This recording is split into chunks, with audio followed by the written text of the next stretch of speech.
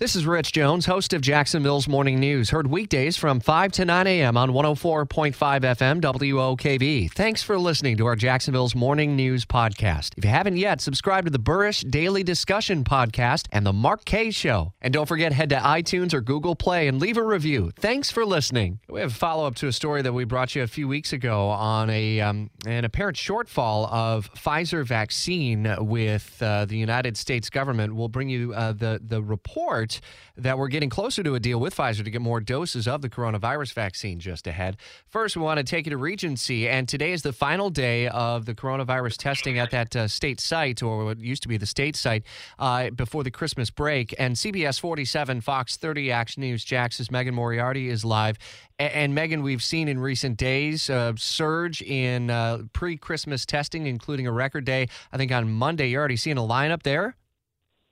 Yeah, Rich, on Monday we saw more than 3,000 people. We're still waiting to get the numbers for yesterday where we saw people wrapped around the building. But today, right now, I'm already seeing several families kind of sitting outside here. Some are sitting on the ground even, standing in line, and they're going to be waiting for a little bit. I mean, the site does not open up anytime soon. We're not sure if they'll be letting some people in early just because it is the last testing day. But for now, they will be standing out in this kind of chilly weather, waiting to get that COVID-19 test. And like you mentioned, today is the last day to get it.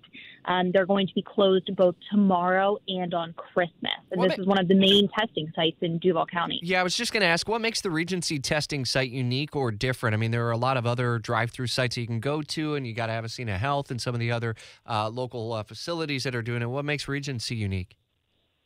So they do both rapid and a PCR test, and you can get them both done at the same time. This is really one of the only places that does both of those. The one over on Sutel Drive on the north side, which is also a rapid test center, they don't do that PCR in addition to that. And we know that PCR test, even though it takes about 2 days to get your results, that is that true positive, or negative. So a lot of people want to get both of those. This is also just a very centrally located site. Indeed. Megan Moriarty will continue to follow along on CBS 47 and Fox 30 Action News. Jax's folks are already lined up well ahead of the time that they are scheduled to open up that Regency testing site. 7:23 as Jacksonville's Morning News continues.